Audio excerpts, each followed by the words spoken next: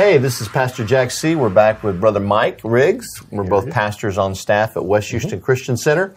And what we're going to talk about today, last week, Mike, we kind of finished up talking about guard your heart with all diligence, for out of it flows the issues of life. Yeah. But as I've been studying a little bit, I kind of want to veer a little bit off the beaten track. We're still talking about thinking with purpose. But, there's a lot of guys, a lot of women that when they get saved, even though they're trying to renew their mind and they're reading the Word kind of like we did, sometimes we get stuck with this old guilty consciousness about our old life. Did you ever deal with that?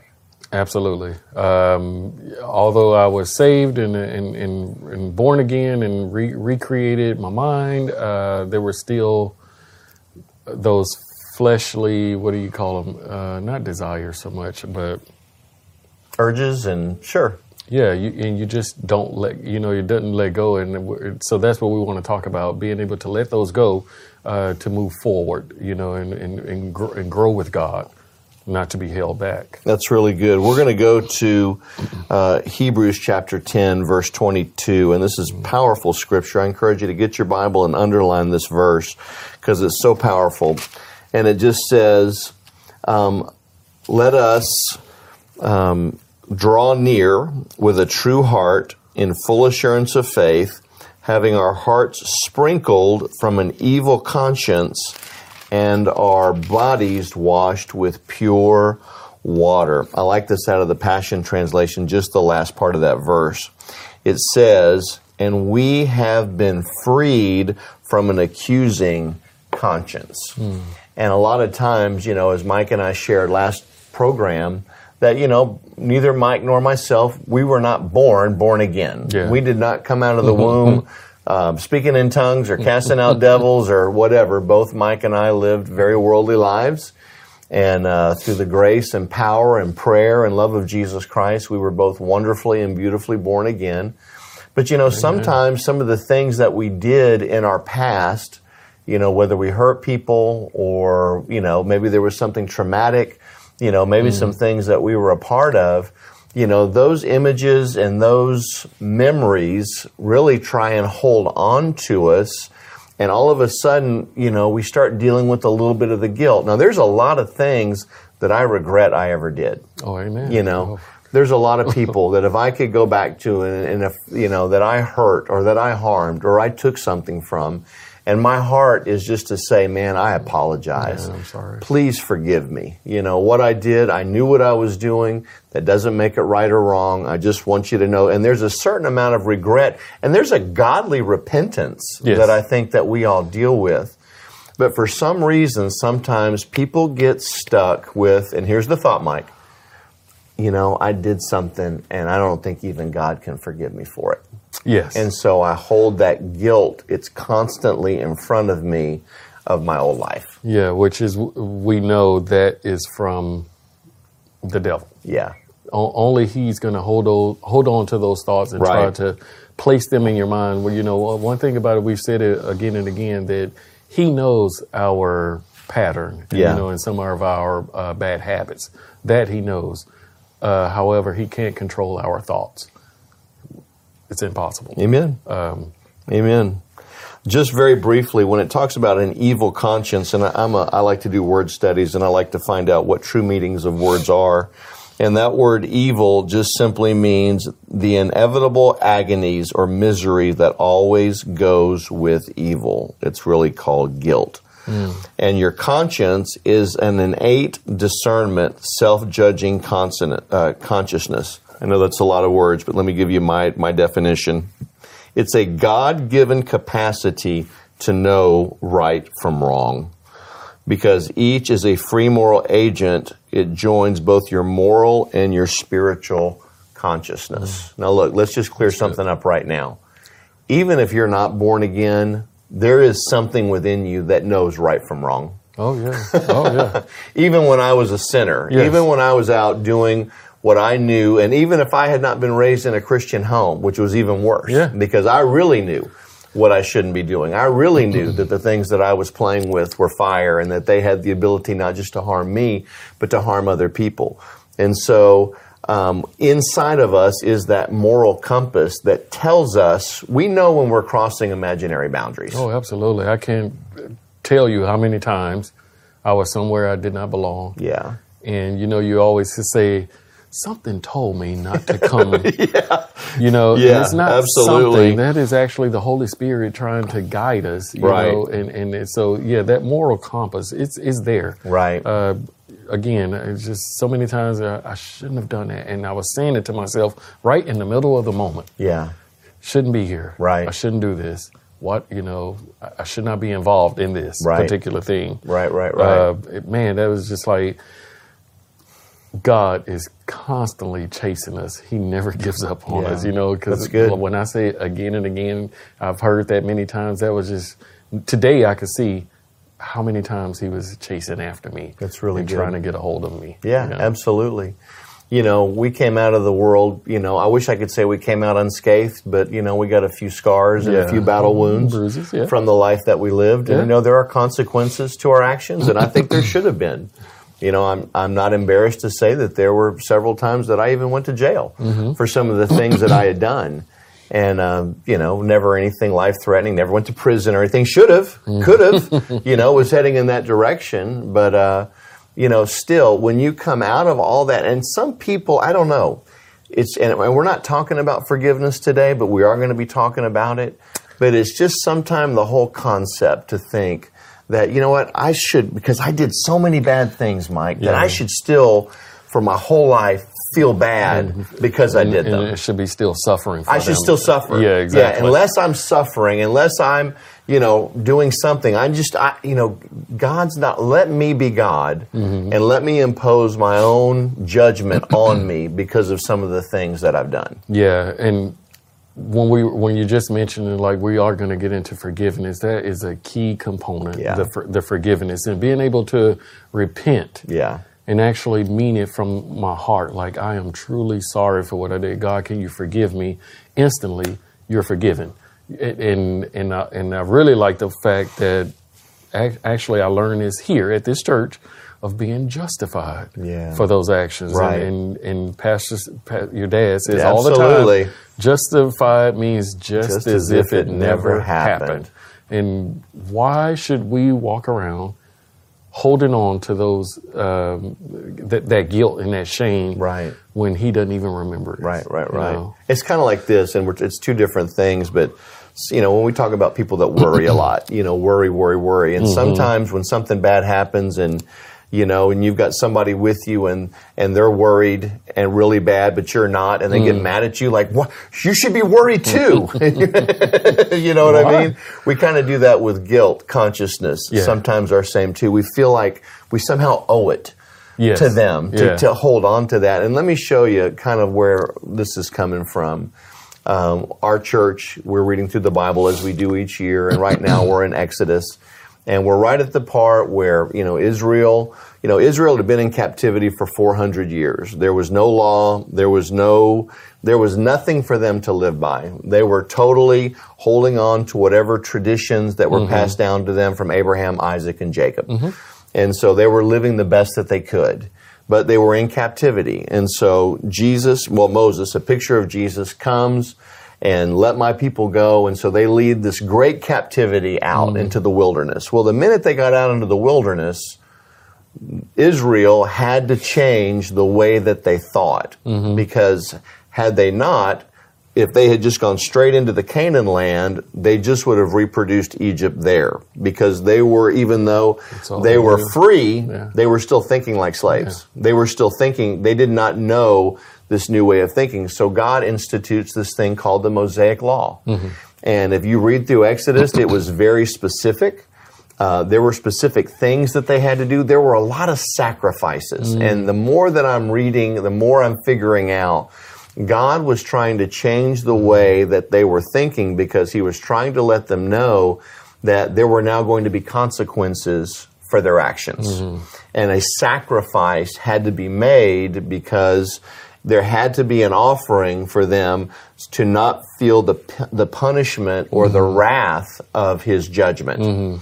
So there was an offering for everything. I mean, I would have wanted to have been a bird, a goat, a bull, or anything. It was barbecue all day, every day back in those days, because they were constantly, there was a sin offering that had to be made and a peace offering and all these different offerings that had to be made. But what God was trying to do was to change the way that they thought. Yeah. Because he was trying to get them not to think like Egyptians, but begin to think like heaven. Yeah. It was, when you mentioned sacrifices, it just kind of went off in me. And how, in order to change your way of thinking, sacrifices had to be made. Right. In order, the Israelites, sacrifices had to be made. And with us personally, you just think, I had to sacrifice some relationships. I had to sacrifice. That's good. Just absolutely my surroundings. Absolutely. I had to in order to change my way of thinking, I was no good to be surrounded by people of like thinking. Absolutely. Of worldly thinking. Yeah, and I just that's really good. It definitely takes sacrifices. Yeah. And it was guess what? It was easy. Yep. It wasn't as hard as I thought it was going to be. That's it. Yeah. In Israel, when they're in the wilderness, if you committed sins, there were things you did, but once a year they had this thing called Atonement. the Day of Atonement. Yeah. And man, that was every Israelite's favorite day because it was a special day. A special service was called. They would come. They would have to present an offering of wherever they were financially produced, what kind of offering they brought. And so they would bring this animal and they would go to the priest and blood was shed. And what the atonement did was it just covered them for the next year. Yeah. Now, this is what's really important. Even though their sins had been covered, there was no mechanism to change the way that they thought. There was nothing to deal. Even though that sin had been atoned or covered, they still had the guilt of what they had done. Yeah. There was nothing that they could do about that. The beautiful part is at least the judgment from that part was dealt with. Yeah. At least up to that point now, that whatever penalty was going to be incurred because of this atonement, they were no longer responsible for it because they were obedient to God. They brought the right sacrifice. But God even says, and this is why He had to send His Son Jesus Christ, He said the blood of bulls and goats wasn't enough. It wasn't enough. And it wasn't until the blood of Jesus Christ, and this is going to set somebody free, that even though now you can be forgiven for your sins, you can also have your mind completely and totally erased. You can be, as Mike said, justified. Yeah. You can live your life just as if it never happened.